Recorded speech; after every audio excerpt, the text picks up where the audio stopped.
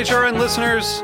As we celebrate our 15th year, we are deepening our commitment to giving voice to the next generation of food systems storytellers, and we need your help. Our internship and fellowship programs help activate new possibilities for underrepresented and underestimated young people through experiential journalism, audio engineering, and production training. Through these unique programs, HRN helps food equity stewards build essential workforce readiness skills that expand their potential and foster economic mobility. Please consider supporting these critical programs. And with a minimum donation, you can be entered to win a dinner for two at an amazing restaurant in one of 8 cities and tickets to a concert at a great venue in one of those cities. We have incredible partners across the country who have donated, as they also share our passion for helping to educate the next generation of food systems storytellers. Check out heritageradionetwork.org/15 to donate and enter to win today. That's heritageradionetwork.org/15 to donate and enter to win today. And make sure you donate before March 31st. Thank you. This episode is brought to you by Wisconsin Cheese. We've been making cheese in Wisconsin since before we were even a state, which may be one reason why we win so many awards for it. It's what happens when a whole state dreams in cheese. Find your next favorite cheese at wisconsincheese.com.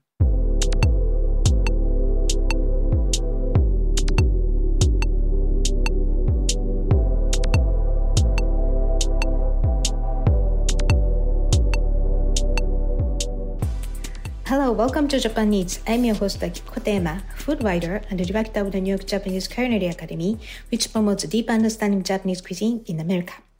We are broadcasting live from Brooklyn, New York. And this show is all about Japanese food and food culture. We see sushi at every daily supermarket, but what is beyond sushi? We hear dashi, ramen, izakaya, but what exactly are they? Japanese food is still mystery for many people, and I try to demystify it in this program with my co-guests. My guest today is Jake Merrick, who is the co-owner and the Toji, or brewmaster of Sequoia Sake in San Francisco, which was founded in 2015. And in 2019, only 4 years after their first production of sake, the brewery received both the gold and silver awards for best sake produced outside of Japan at the Tokyo Sake competition. And Jake has been relentlessly pursuing the best quality sake, and as a result, he has successfully revived the original sake rice brought to California from Japan back in 1906 in collaboration with UC Davis and local rice farmers. So now it's called Sequoia Sake Rice. So today we'll discuss how Jake got into sake and ended up opening a sake brewery in America, how sake rice is different from table rice and sake rice. There's a difference between the two, huge. And the outstanding quality of sake rice Jake has revived, and Sequoia Sake's classic and innovative style of sake, and much, much more. But before we start, Japan Eats is available on the Heritage Radio Network website, as well as on iTunes, Stitcher, and Spotify as a podcast. So please go to iTunes, Stitcher, Spotify, whichever you listen to, and subscribe to Japan Eats. And please write a review. We really appreciate your feedback. Now, let's start a conversation with Jake Merrick. Hello, Jake. Welcome to the show. Hello, Akiko. Thanks for having us. Appreciate it. Yeah, I really do appreciate you're a busy man. So first of all, where are you from and what did you eat when you grew up? Those are great questions. The simple answer was I was born in upstate New York. I think the more complex answer, though, is I only spent 18 years of my life there. I've spent more than 20 plus, almost 30 years outside of the U.S. So what I ate as a kid and what I ate as an adult tend to vary greatly. But I was fortunate. My parents coming from farmers, so we actually canned a lot of food and made pies and stuff. So I grew up with eating a lot of, homemade tezukura kind of food, which was great. Not a lot of meat, mainly fish, because my family was all Dutch. Wow. Okay.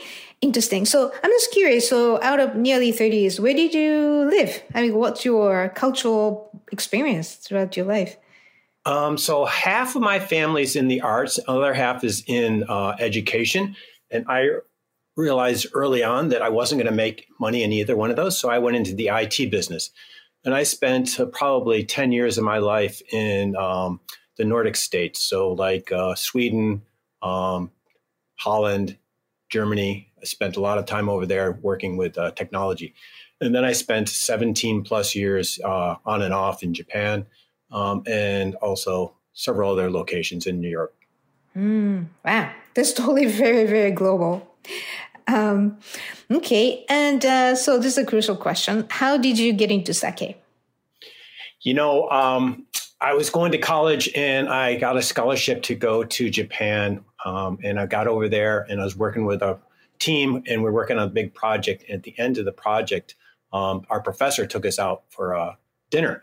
And before that, as a college student, I was just drinking whatever the convenience store had, cup ones and things like that. But when the professor took us out, he really treated us to some really good sake. And from that point on, I was hooked. I just loved sake. Absolutely loved it. Right. Okay. And then, so you studied Sequoia Sake in San Francisco in 2015, actually with your wife, Noriko Kamei, and the third partner, Warren Fall. And so, by the way, it's really nice romantic story. You met Noriko Kamei. She's from Kyoto in Japan during your scholarship time.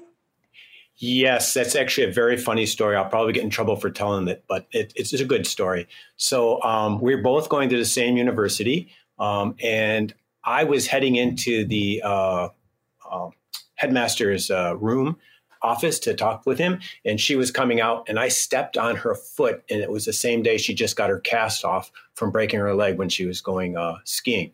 So I had to take her out and apologize to her, and that's how we met. Well, lucky for her at the end. Lucky for me. Well, that's true. That's true. Right. So going back. So, I know you loved the good sake that you tasted for the first time, but then why did you decide to open a sake brewery in America by yourself? That's a complicated question. I'll try to make it simple. So, I was living in Japan for 10 years. I'd started a business over there. And I went and traveled all throughout Japan, got to know a lot of people in the sake business because every time I went to a new city, I would stop in the sake brewery. Came back to San Francisco because my daughter wanted to go to high school here in America and was working for a friend's company and helping him get his company started. And they decided to move or got bought to go to New Jersey, which is on the opposite coast of California. And my wife wasn't so happy about moving to a cold climate. So I convinced her that we should start a sake business. So that's kind of where the germ started.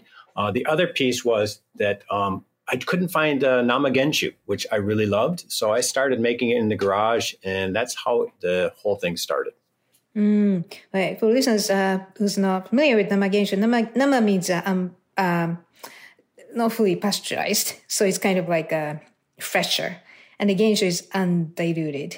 So, yeah, it's just really harder to get here. So, okay.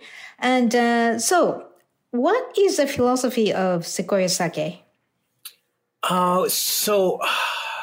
Again, I started making it in the garage because I couldn't find what I wanted. So my first philosophy is if nobody buys my sake, I'm going to have to drink it. So I have to make it good enough for me to drink.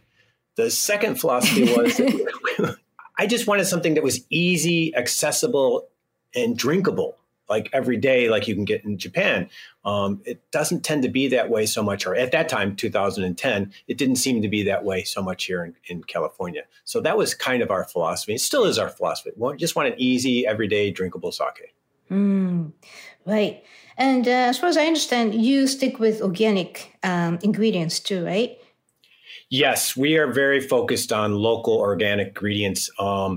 That's not only for the health reasons, but it also influences the sake. Our research has found that it increases the starch center when you use organic. It also increases the mineralization, which are two things you need to make better sake. So it's both health-wise and also the fact that it makes better sake. Right. Okay. And also I think organic ingredients tend to make the taste of the product more expressive. I think it's actually tastes better too. So that kind of makes sense. So, so how did you study sake making though? Like I mentioned before, I was very fortunate because I visited probably 200 different sake breweries while I was there for 10 years. And it wasn't that I knew I was going to be making sake. It was because I really enjoyed the product and meeting the people. that were making it. So I got a kind of an education that way. But it really started when I came back here and I called up some friends when I got back here, and trying to make it in the garage is really hard. And I asked some people if they could help me. And we kind of went to several small mom and pop ones. But I'll tell you, the person that probably influenced me the most was Masa up at Artisan Sake. He's the one who actually turned my head and made me think that I actually could do this on my own. Before that, it was kind of a big boulder trying to push it up the hill, I thought. But he actually said, no, you won't lose the house and your wife will still let you come home. So I said, okay, I'll give it a shot. So what was the reason, though? You just had like a gut feeling that you can do it? I mean, this is the 10th company I've started, so I had no fears about starting a company. But this is the first one I've ever done in a beverage, let alone alcohol beverage. I have friends in the wine business, so I talk to them about, what are the hurdles about making wine and all these other things. And the cash outlay for that is just tremendous, So I just kind of went through my checklist of what possibly could happen right, what possibly could happen wrong. And we just, hunkered down and just slowly put this together and said, okay, let's give it a shot. I think it does make sense.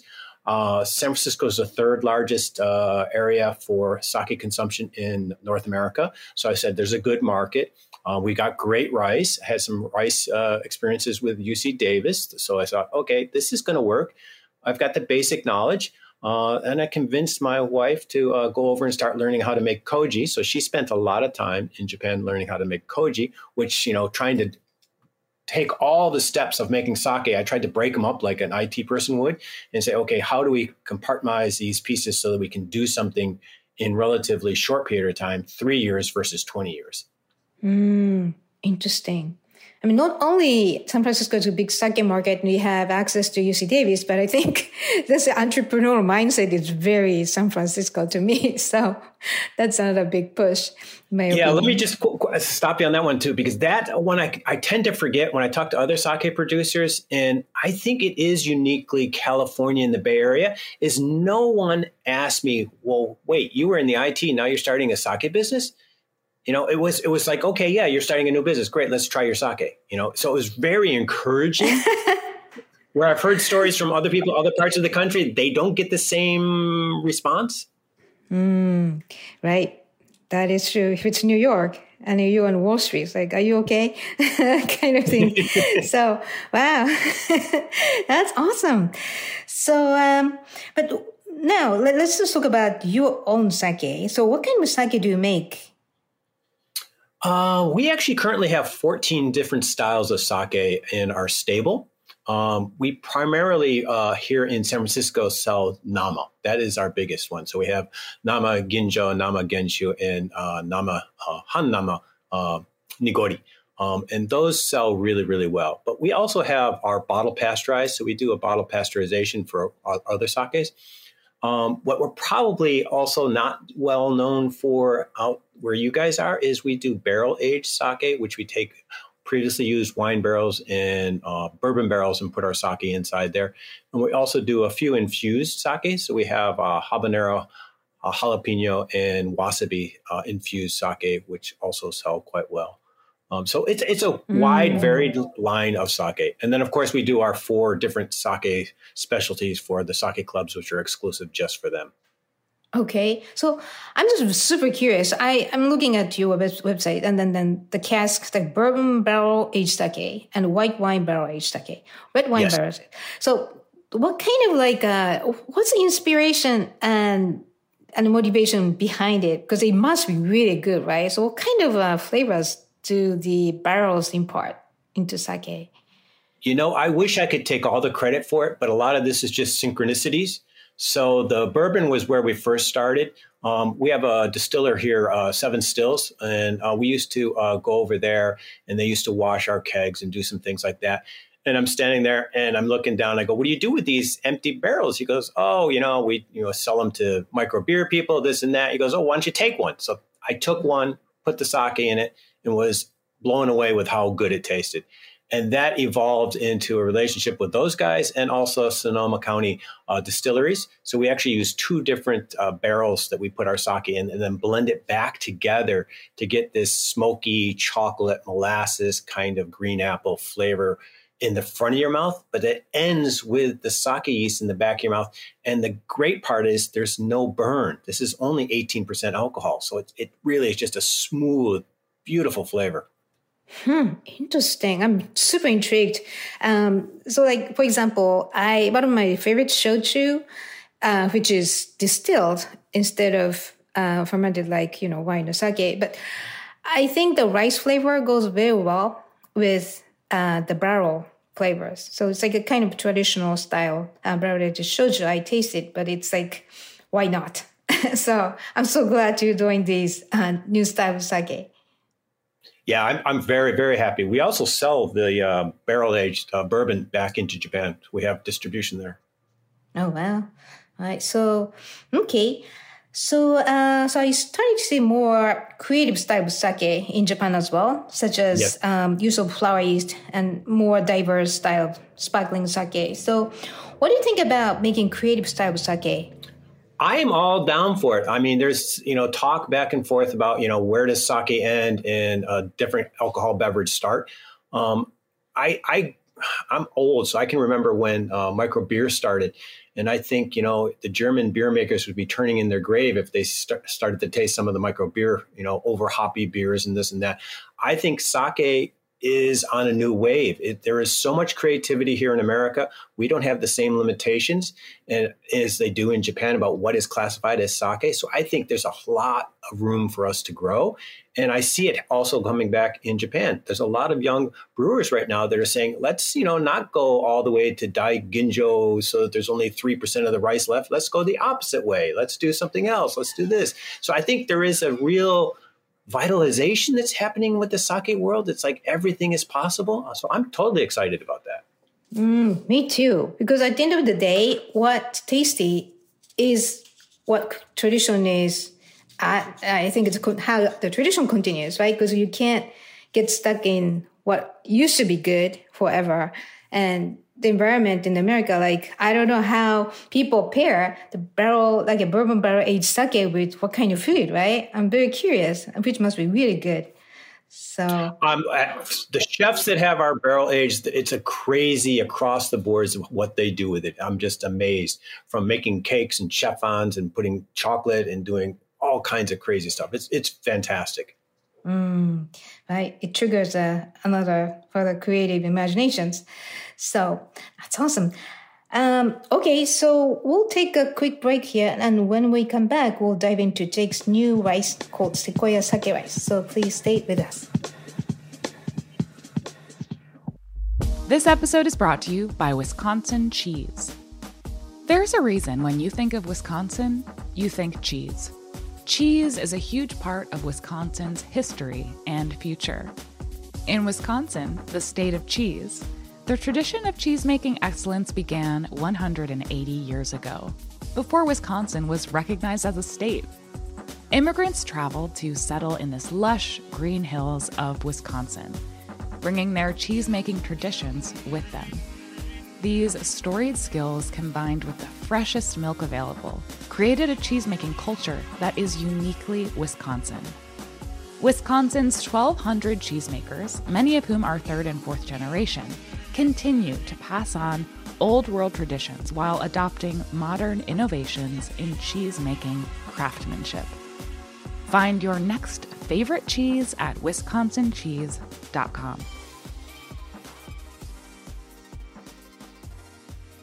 Welcome back. You're listening to Japan Eats. I'm your host, Akiko Katayama, and my guest today is Jake Merrick, who is the co-owner and Toji, or brewmaster, at Sequoia Sake in San Francisco. So sake is very terroir-driven product. And terroir, by the way, is created by the whole environment where a specific product, like wine or sake, and the environment includes soil, topography, microclimate, the human elements such as brewmaster, like you. So how do you describe the terroir of Sequoia sake? Actually, I describe it in two different ways. One is where it is located, which is up by Chico, the actual, probably the best area for making or growing rice here in California. The below the soil is this fantastic clay area that holds the water there, which is fantastic. It gets great sunlight, not a lot of water or rain, so it stays really healthy during the summer. So it's really, really great climate.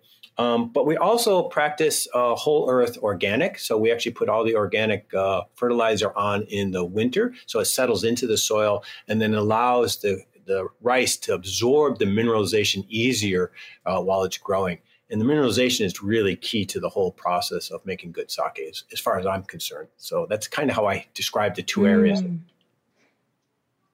Right. Well, actually, how soft or hard is the water in your area? The water is really similar to Tokyo water in the sense of it's, we're using hechechi water, which is actually snowmelt water from the Sierra Mountains. It's also why Takara located here in the Bay Area. The water is just incredible, good mineralization. It's just perfect for making sake. We do filter it out to take out the particulates, and we also remove all the iron. That's all we do to it. Right. Wow. Okay. And well, actually, I heard that you use like an heirloom koji mold and a native sake yeast, right? Yes. Yes, we do. So, yeah, do not, right. What kind of like effect on your sake? Like, do you have any flavor profile that you use, the koji and yeast as well? So the koji, you really have to talk to Noriko because she is like the koji master. I totally go and do that. But let me just step back for a second. So every year when we get our rice, we analyze the rice. It takes about 3 weeks. I used to send my rice over to Japan and have it analyzed to tell us which one of the koji works best with the rice that year. But my daughter studied in Japan for 2 years, and she's going to school to get her chemistry degree. So now she does all of our analysis on the rice and then passes over to Noriko, who decides which koji to use. And the koji changes depending on the sake. So like the barrel-aged sake, we change the koji because we want to reduce the amount of flavor profile in the front of your mouth with the koji, but we still want to keep the sugar. So that is replaced with the barrel flavor. So it's those complications that make it, a little bit more hands-on and always changing a little bit here and there. Right. Interesting. Yeah. So, and koji you get from Japan, right? Just yes, we do. One of those koji purveyors. Yes, it's pretty much all there. Okay. Yep. Yeah. Another thing, we're talking about terroir. So the sake yeast, some yeast can be from anywhere, which is fun. And do you have any reason that you picked the native yeast that you're using now? So I have a friend who helps put together, his business is putting together and equipping sake breweries. So he sourced our yeast for us, and he has his own private yeast bank that he gets. And so that's where we get all of our yeast. We pretty much focused in on just 5 yeast that works really well with Cal Rose. We're now evaluating that yeast with the Sequoia rice and seeing how that all works out. So we may be changing that a little bit based upon that. Right. Well, that's interesting. Yeah. So it's like a puzzle, and it's exciting to get the puzzle completed. That's a really exciting process, it sounds like. So. Oh, we're having lots of fun. So let's talk about your sake rice. So before we get into your new rice, Sequoia sake rice, what is the difference between sake rice and the regular table rice? Nothing in sake is an easy answer, and the rice is even more complex. So depending on where you are, from Japan, Arkansas, or California, table rice is a different rice. So most people don't know, here in California even, we call Cal Rose as rice grown in California. There are literally every year 6 different varieties of Cal Rose out there. So before we got started, I tested 12 different rice grown here in California, which were all Cal Rose, but they have different numbers. So 205, 105, 206, 401 and found the best one that we work. We like 205. And what people also don't know is rice in California actually is the great-great-great-great-grandchild to Watare Bune rice, because in 1906, the Japanese citrus farmers came over and they brought table rice and they brought sake rice. And no one knows why, but in 1912, when they planted the first commercial field, they used sake rice. So all Cal Rose can be genetically traced back to that same rice. So the biggest difference from table rice to sake rice everyone talks about is the starch center. That's probably the easiest to understand, but there are a lot of other fundamental differences between the starch, the structure of the starch, the protein, how much protein's there, how much ash is there. So there's a lot to go into this. It's actually a rabbit hole that I often find myself going down. Right. So basically, sake rice is a bigger portion of starch at the center, yes. And yes. Which makes it easier for koji to get in and then ferment, and that's really like efficient, also flavorful. You think it's like I don't know. Other than the process, what's the benefit of having bigger starch at the core? So it's not just the bigger starch, it's also the starch structure. So the koji spores can grow better in a certain structure. That's why Yamada Nishiki is one of the top sake rice, is because the actual structure of the starch in the center allows for better koji production. And that's what also is, we have almost the same starch structure in our rice that Yamada Nishiki has.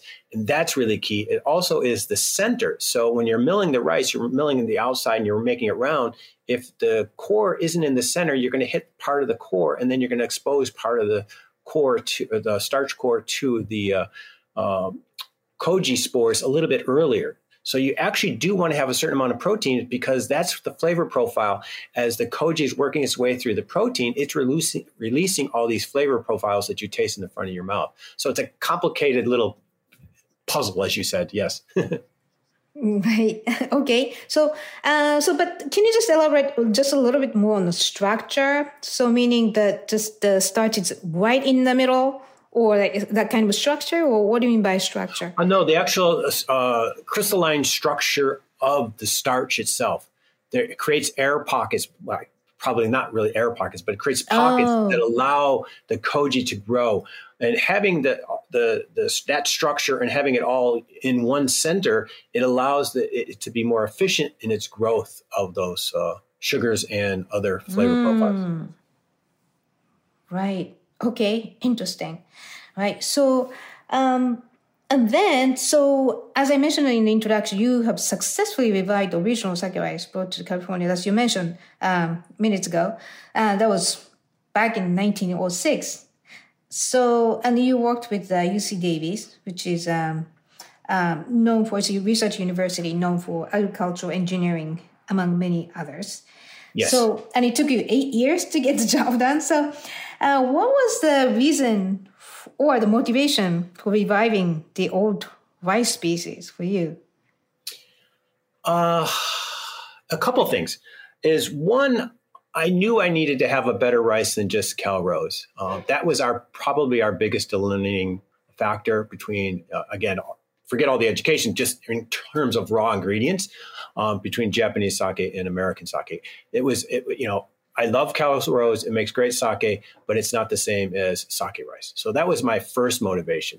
My second motivation was I'm just really want to control every aspect of it from seed to bottle. So I wanted to make sure that I knew exactly what I was getting and able to control it. And luckily, the UC Davis was willing to help us. Right. Okay. Well, yeah, it's great. I mean, they're all into new products and they are the best partners. So, and then you spoke to someone at UC Davis. I'm trying to revive this sake rice, and they're like, okay, I'll do it. Is that an easy process? Well, don't talk to my partners. They don't think it was an easy process at all. It was very complex. So UC Davis has one of the only master brewing programs in America at a top university. So I contacted them about what they were doing and seeing what they were interested in sake. That turned into another relationship talking to the agricultural group. That turned into another relationship talking to the rice specific group. So there's a specific group there. And then I found Dr. Thomas Tai, who is specifically researching different varieties of rice. So he kind of said, this is interesting enough. They also recognize that the production of koji isn't just something that's happening in the rice for sake. It's actually growing in a lot of other areas. So there's all kinds of food production. There's all kinds of non-milk based products that are being used for koji. So there's a lot of stuff research wise that's going into food and koji, and rice is a key ingredient. Most people probably don't know that there's only one grain on the whole planet that no one is allergic to, and that is rice. So that's why it's such a key element. So it took me 2 years to get through that before we actually got started. And then I had to work with the USDA and California Rice Growers Association, California Agricultural. So there's many, many levels onto this 8 years that got us to this point. Interesting. I think maybe you paved the way for further development of local sake rice, which I think is going to be more demanded, considering there are more serious sake breweries in this country. So, yeah, that's why I asked the questions. Like, I have an idea, and then I want to make it kind of like similar to this Japanese sake rice, and then how can I do it? So the best way sounds like you speak to UC Davis, and somebody may help you. That sounds like the best way. I was very fortunate. Again, I can't take total credit. A lot of this was synchronicities. And I think it's also just the doggedness. I just really worked on trying to get something to move forward. So I talked to a lot of people before I ever got there. It just, if anyone's out there going to be starting to do something like this, it's just a lot of work, but keep at it. You can find people that are interested to help you. Right. I think it's 100 years later, probably you're going to be in the sake book. Who's kind of like a father of American sake rice. That's Jake Merrick.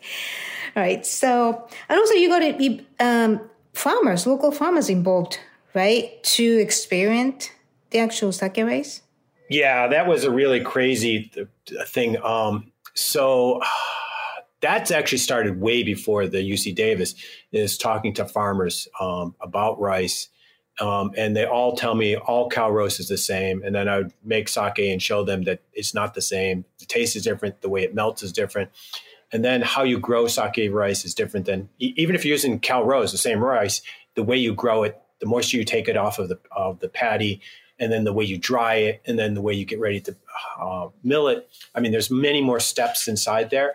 And that was where I spent probably a lot of time educating the farmers and the dryers and the people at the first stage of the milling before we went to the sake milling machines. So there's many steps inside there before I ever get to actually start making koji and making sake. Wow. So, well, it's an amazing achievement that you made. That you revived this sake rice. It really means a lot. So, okay. So what is the difference between sake rice that you have used before and the new Sequoia sake rice? I mean, it must be a lot, but just to summarize. Again, I apologize. It's a little bit longer story, a little bit more complex. So when we made sake in Japan, we're making 1,000-liter tanks. And that's 660 pounds of rice. And in Japan, I'd get close to 700 liters of sake. When I came here and I did our first batch, I got 540 liters. And that was based mainly on the rice. And that's why I searched out to keep getting our rice better and better and better. So now that I'm using Calrose organic, I'm getting about 640. And with Sequoia rice, I'm getting 680. Okay, so I'm getting closer to the number that we should be hitting. And a lot of that is based upon how the rice melts, how much starch is inside there. So there's a lot of those key components just in terms of economics, but also in terms of the flavor. So Sequoia rice and most sake rice, you don't eat it because it doesn't really taste good. It's lacking flavor, but that makes it great for making sake because it picks up all the other flavors that you have inside the koji and you have inside the yeast. So it allows those two elements to really shine through and show what the product is. And so that's a lot of what I'm looking for and making sure how that all comes together. We've used Yamada Nishiki, and I've used, like I've said, probably 14 different other Calrose rice, but I have not used any of the other sake rice that are currently available. It's a little bit more complicated for us because we spend so much time in the pre-work. So before I ever start brewing anything, it takes me about 2 months to get the rice dialed into all the component pieces that go into making sake.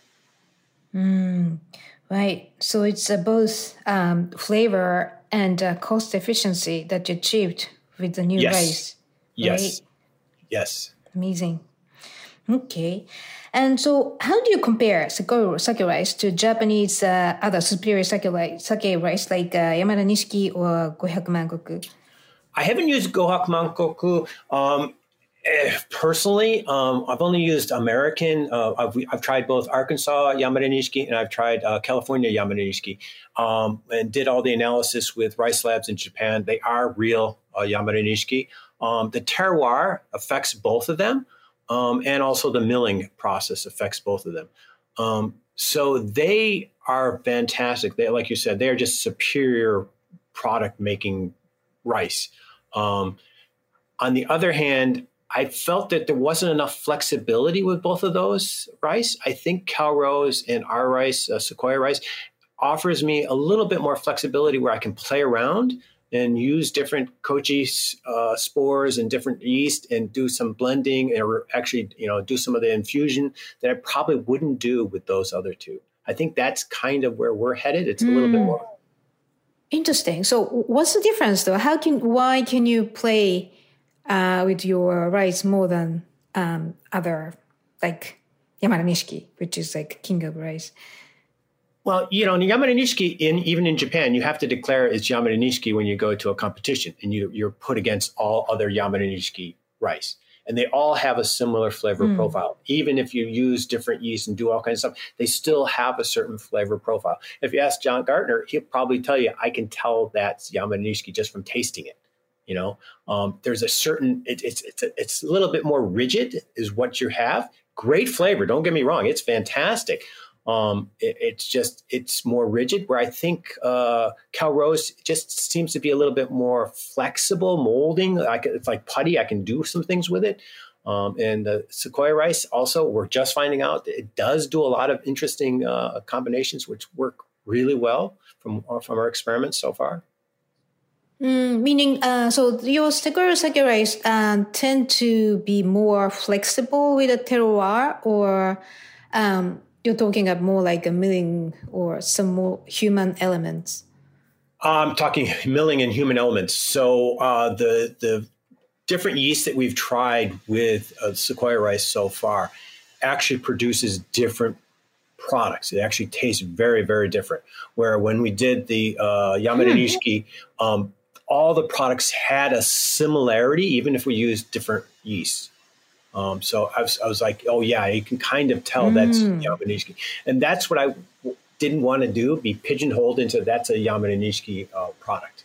Right. So it's kind of like a more harmonious with many other elements, like flavors that. Yes, that's probably a much better word. Yep. That's amazing. Exactly correct. Right. Okay, so that's the tagline. Harmony. That's the Sequoia sake rice. I like it. Thank you. So, yeah. So how do you describe the actual flavor profile of Sequoia sake rice? Like, you said like John Gontner, who is like the sensei, the master of sake education to non-Japanese speakers. And also he is like a tremendous person. But like Yamada Nishiki is Yamada Nishiki. And how do you describe the flavor profile of Sequoia sake rice? It's more complex, so it adds a lot of complexion to the sake itself. And again, I'm only comparing it to like Calrose. Calrose, it like has a limiting factor just because it is table rice, so it hits a certain level of flavor profile, and it doesn't get that same depth.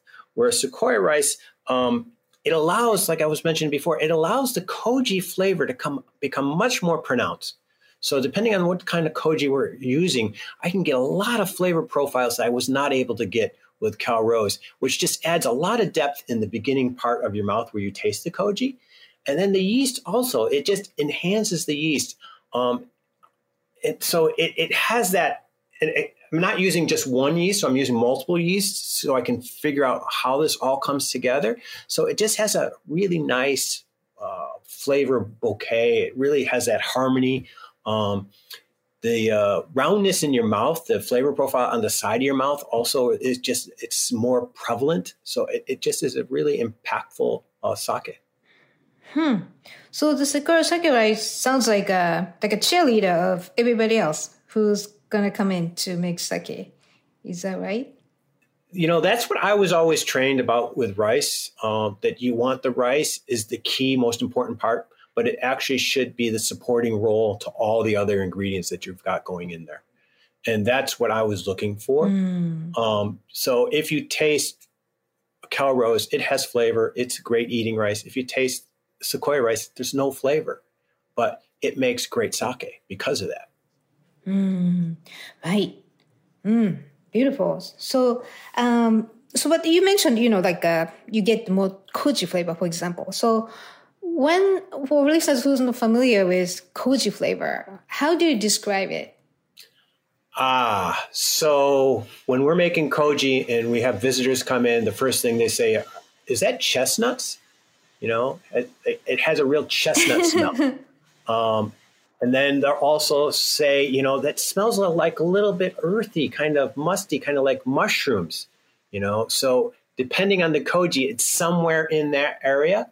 And then when you taste it, just the koji rice after it comes out, you can taste the sweetness. I don't know if people have ever tasted amazake, but it has that little amazake kind of a flavor that kind of is romantic. I don't know how to describe it. It's a certain romantic flavor I really love.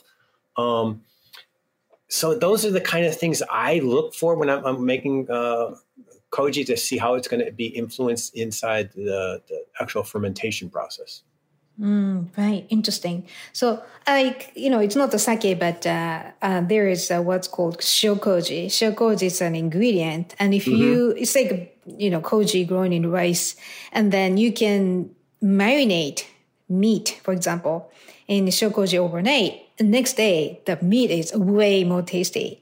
And so, because koji breaks down, the protein.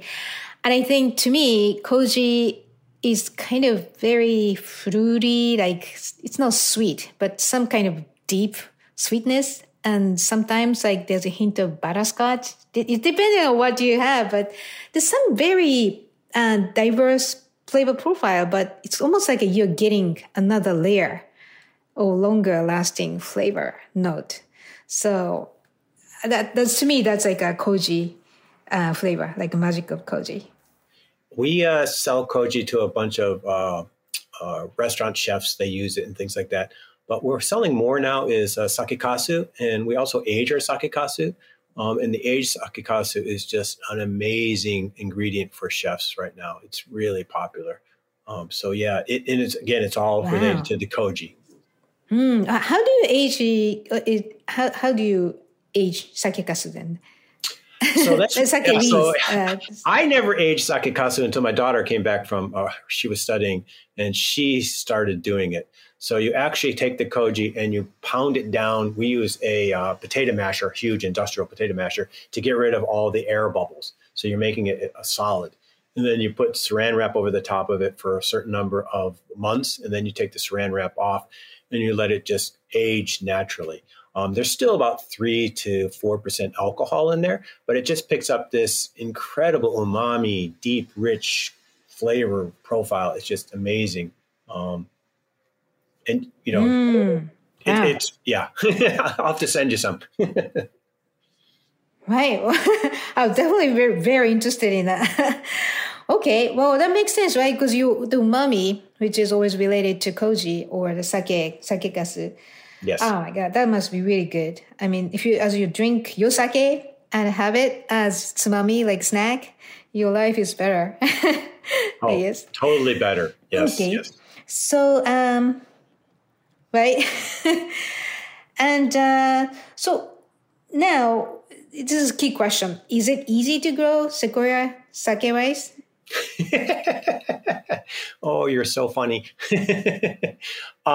So in California, the normal size of acreage is 50 acres is what they plant. So it took me a long time just to find a farmer that would plant only 3 acres. Okay. So that was one hurdle. Then to actually grow the rice. So here in California, 50 acres, they plant it by an airplane. They just drop the seeds over. So I had to convince a farmer to do a smaller field. Then I had to convince him to do drill planting, which means they actually have to use a machine and hand plant the seeds into the soil. And then I had to convince him that I wouldn't ruin his equipment because the rice grows 2 to 3 times the same size as Calrose. And California has wind at the end of the year, so it can fall over and lodge, creating all kinds of problems. So it's not impossible because we do it, but it's not what farmers like to grow. Wow. Okay. So who is that courageous farm who's growing Sequoia sake rice right now? Again, synchronicities. I was introduced through my third partner, Warren, through a friend of his to a third farmer who introduced us to another farmer, which is Michael Van Dyke. And he is a second generation organic rice farmer. And he, God bless his soul, he's just an amazing individual. He took a chance with us and he's been growing our rice now for 3, 4, 5 years. And he's just fantastic. He doesn't curse me so much anymore, but in the beginning, it was definitely a challenge. Right. And are there any other sake breweries that are interested in using Sequoia sake rice? I've talked to a bunch of them. People are interested in trying it. Everyone's always interested in trying rice, different rice, because it's fun.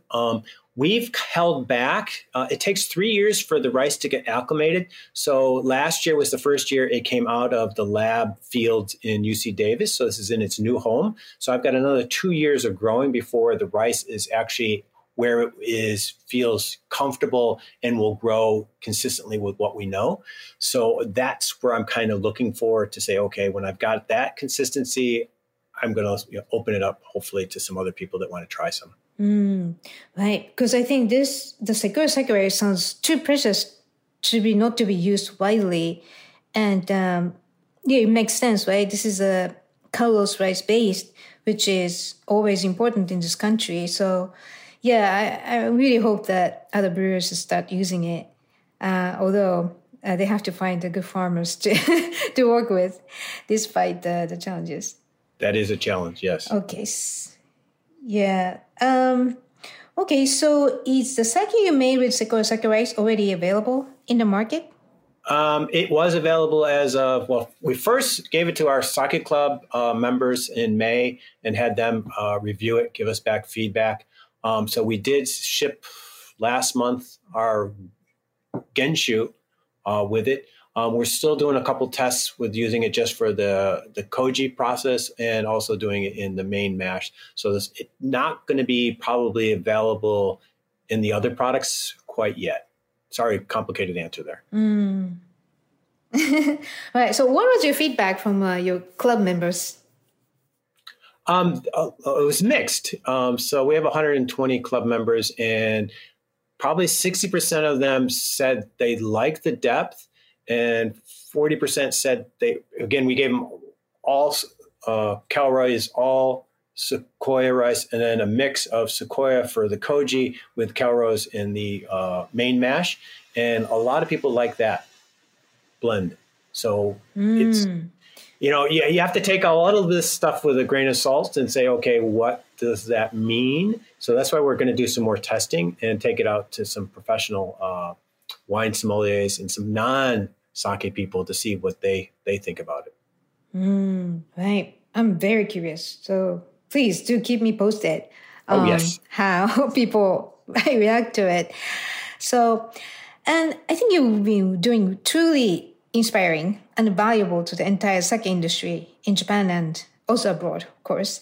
So, and also we started to see more sake brewers in this country. So how do you predict the future of American sake? I see nothing but a fantastic future. It is really, really bright. I mean, I think we're at the beginning of a new revolution. When we started in 2015, there was 11 micro sake brewers. Last count, I was told there's like 32. And I know of probably 5 new ones coming on board. With Dasai coming into the market and a couple other that I know are coming into the market from Japan, this market is growing and it's going to continue to grow. I think the fact that the millennials are looking for a healthier alcoholic beverage, and sake is probably the least offensive, no sulfites, no glutens. It's made from a rice-based product. So it's just, has a huge, huge future. I really do think we're at the tipping point where Middle America will start drinking it, and Middle America will start having micro sake breweries in their neighborhoods. Right, I agree. So Sakurai-san with Dasai Brewery, he joined us a couple episodes ago, and when he comes to New York and then open the brewery, I think it's going to be really interesting because he's going to educate CIA students about sake, who are going to carry the future of American cuisine anyways. So yeah, I think that's, like you said, it's a tipping point. And and this development of new sake rice, I think people have been really waiting for this to happen. And you proved it, that it's possible. So yeah, I'm so glad you spent this 8 years and became very successful. Tell my partners that, will you? Congratulations. Yeah, with congratulations. I really mean that. So, what are your plans and dreams for the future? Plans and dreams for the future. We always have plans and dreams. When I started this, I had 3 goals. One goal was to make sake that people like to drink.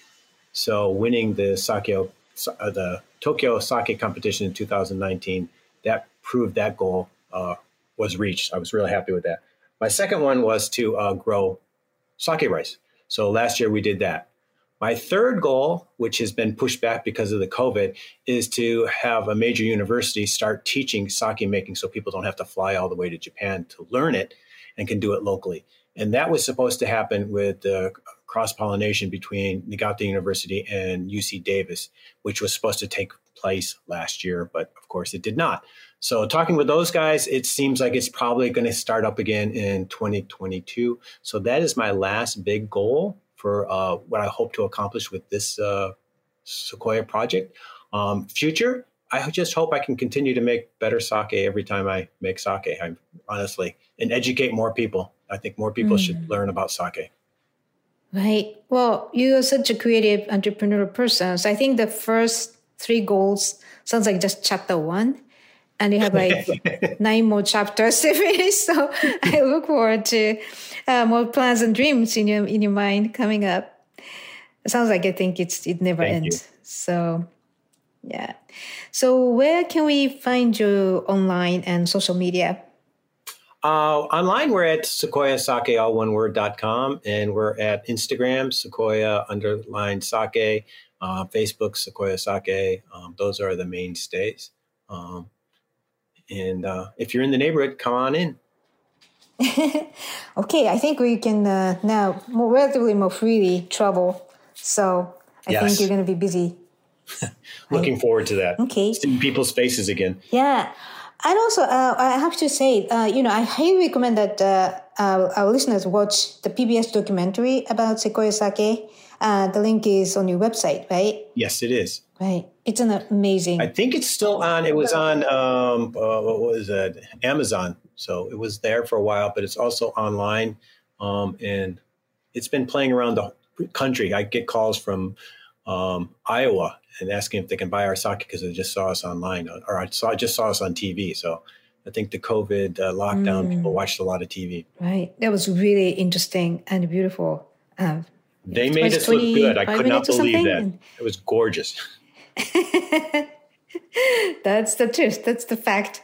So yeah, that's another congratulations on your journey to make the whole thing. So, all right. So thank you for joining us today, Jake.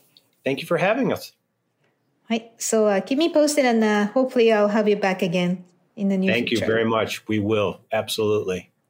Okay, so listeners, if you have any questions or comments about the show or suggestions for show topics or guests, please contact us at japanese@heritageradionetwork.org or kikogatema.com. Japanese is a weekly program and always available at heritageradionetwork.org as well as on iTunes, Stitcher, and Spotify as a podcast. Our engineer is Armin Spenjan, and thank you for listening. I will see you next week.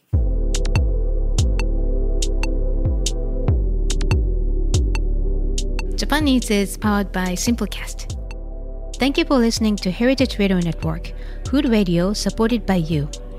For freshest content, subscribe to our newsletter. Enter your email at the bottom of our website, heritageradionetwork.org. Connect with us on Instagram and Twitter at heritage_radio. You can also find us at facebook.com/Heritage Radio Network. Heritage Radio Network is a non-profit organization driving conversations to make the world a better, fairer, more delicious place. And we couldn't do it without support from listeners like you. Want to be a part of the food world's most innovative community? Subscribe to the shows you like, tell your friends, and please join the HRN family by becoming a member. Just click on the beating heart at the top right of our homepage. Thank you for listening.